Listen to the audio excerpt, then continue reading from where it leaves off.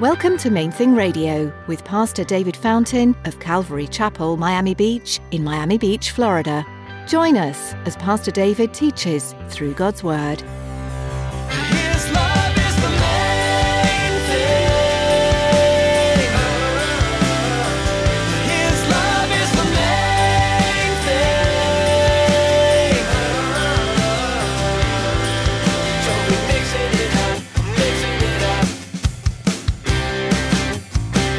His love is the main thing. His love is the main thing.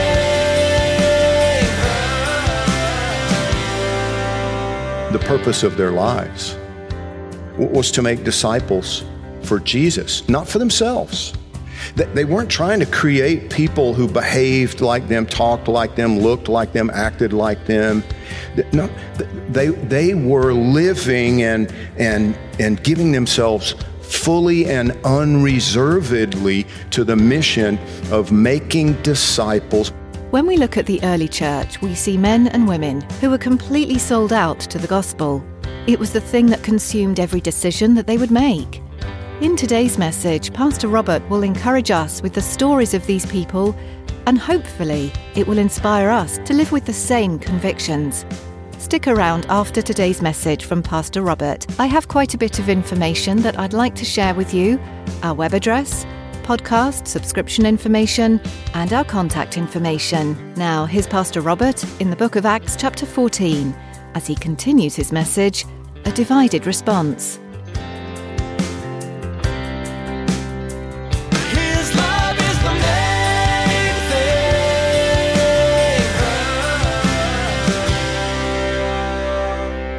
thing. John chapter 12, verses 25 and 26. Again, Jesus teaching, he said, "He who loves his life will lose it." Another one of those promises that nobody wants to write down and memorize. He who loves his life will lose it. And he who hates his life in this world will keep it for eternal life. If anyone serves me, let him follow me. And where I am, there my servant will be also. If anyone serves me, him my Father will honor. Now, if that statement from Jesus doesn't trouble you at least a little bit, I'm not sure you fully understood what it means. Jesus said that serving him means following him. It's not automatically the same thing. There's a distinction. He makes a little bit of a distinction there, but he says they have to go together. Serving Jesus means following Jesus. And following Jesus, according to Jesus, means living your life in a manner which will one day result in God Almighty honoring you. Isn't that crazy to consider? But it'll mean turning your back on all those pursuits which society around you calls desirable and important. This is something that it hit me recently that I think that a lot of us fail to fully appreciate the significance of this, because what I see is that our Christian culture in the United States of America is not terribly different from the culture at large. What I see Christians valuing in general is not any different from what the non-Christians around us value highly. How do I know that? Well, just look at the way we live. Look at the way we live. Look at what we spend our money on. That's according to Jesus, that's one of the biggest gauges. And I mean, Christians, by and large, I'm talking just churchgoers, those who claim the name of Christ, historically spend more on dog food than they do on missions. Let me repeat that. Historically, churchgoers in the United States of America have spent a good bit more on pet food than on the financial support of missionaries serving Jesus in the foreign field. Seriously? Yeah. Now that's just one example, but we will buy the nicest vehicle or lease these days. We will lease the nicest vehicle we can afford. We want the biggest, nicest house in the nicest neighborhood that we can possibly, we'll reach for it, right? And I'm not saying those things are evil, but we need to be real about who we're following, who we're serving. Jesus says serving him means following him, means turning your back on, surrendering. Maybe that's a better way. Surrendering to him all those pursuits in favor of what he's pursuing. What is he pursuing? He's pursuing all those people around you who are destined for hell and damnation because they don't know him. They have no idea what's available for them. Paul and Barnabas didn't travel to Iconium looking for a safe place to hide because safety wasn't their primary concern. Their first priority was continuing the mission to go and make disciples who would then go and make more disciples. Which takes us to observation number 2. The purpose of their visit to Iconium, the purpose of their lives, was to make disciples for Jesus, not for themselves. They weren't trying to create people who behaved like them, talked like them, looked like them, acted like them.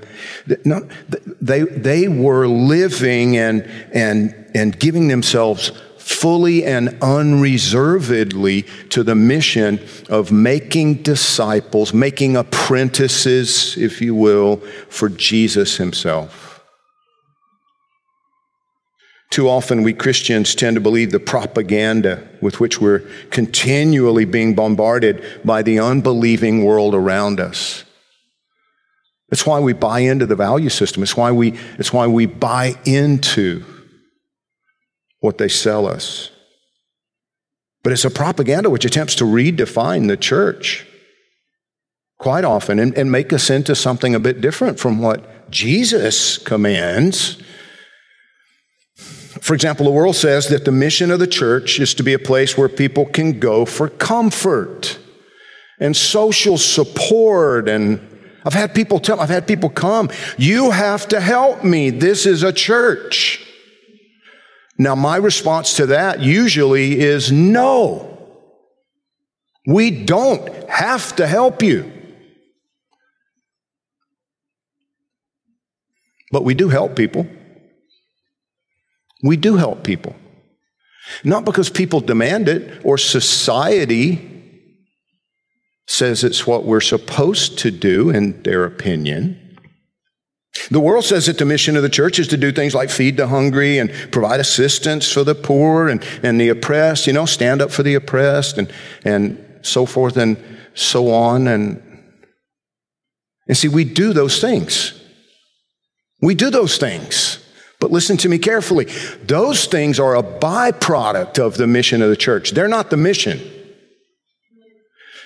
Do you understand? Jesus did not come to planet Earth to feed the hungry, to heal the sick. He came to do a lot more. Now, he did those things. He did those things, but not every time. He didn't feed every hungry person on the planet when he was here. He could have, but he didn't.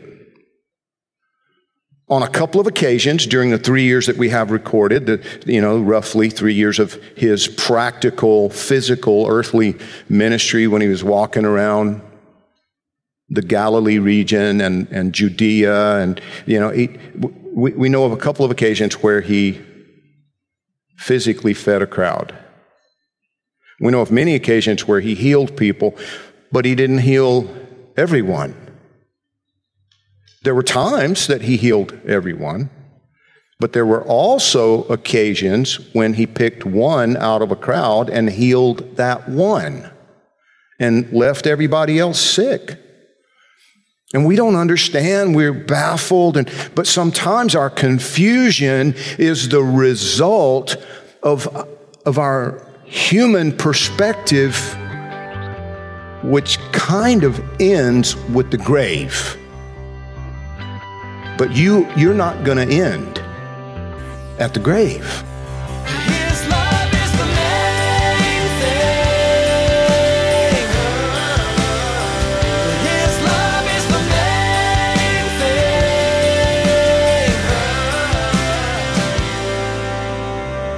thing. We're so glad you tuned in today for Pastor Robert's message in the Book of Acts. If you'd like to hear today's teaching again or learn more about Main Thing Radio, visit our website at mainthingradio.com. Before our time with you is through for the day, we'd like to take a moment and ask you to consider partnering with us here at Main Thing Radio. Would you commit to praying for us each time you tune in? As we continue to produce programs to spread the good news of the gospel, we know the enemy won't be happy. We'd appreciate your prayers for protection and guidance in all we do. Would you also pray for your fellow listeners too, that each one would allow Jesus to speak truth into their heart? We have one more way you can support us in what we're doing here at Main Thing Radio, and David's here with the details. We all know it's vitally important to support the local church, a place we call home. But it's also very important to support missionaries. Have you ever considered that Main Thing Radio is missionary work? It is. We need your support to continue to share God's Word over the airwaves. Please, prayerfully consider financially supporting Main Thing Radio. For more information, visit mainthingradio.com and click on the Donate button. Thanks, David, and thank you for joining us today. Tune in next time for another look at the Book of Acts, right here on Main Thing Radio.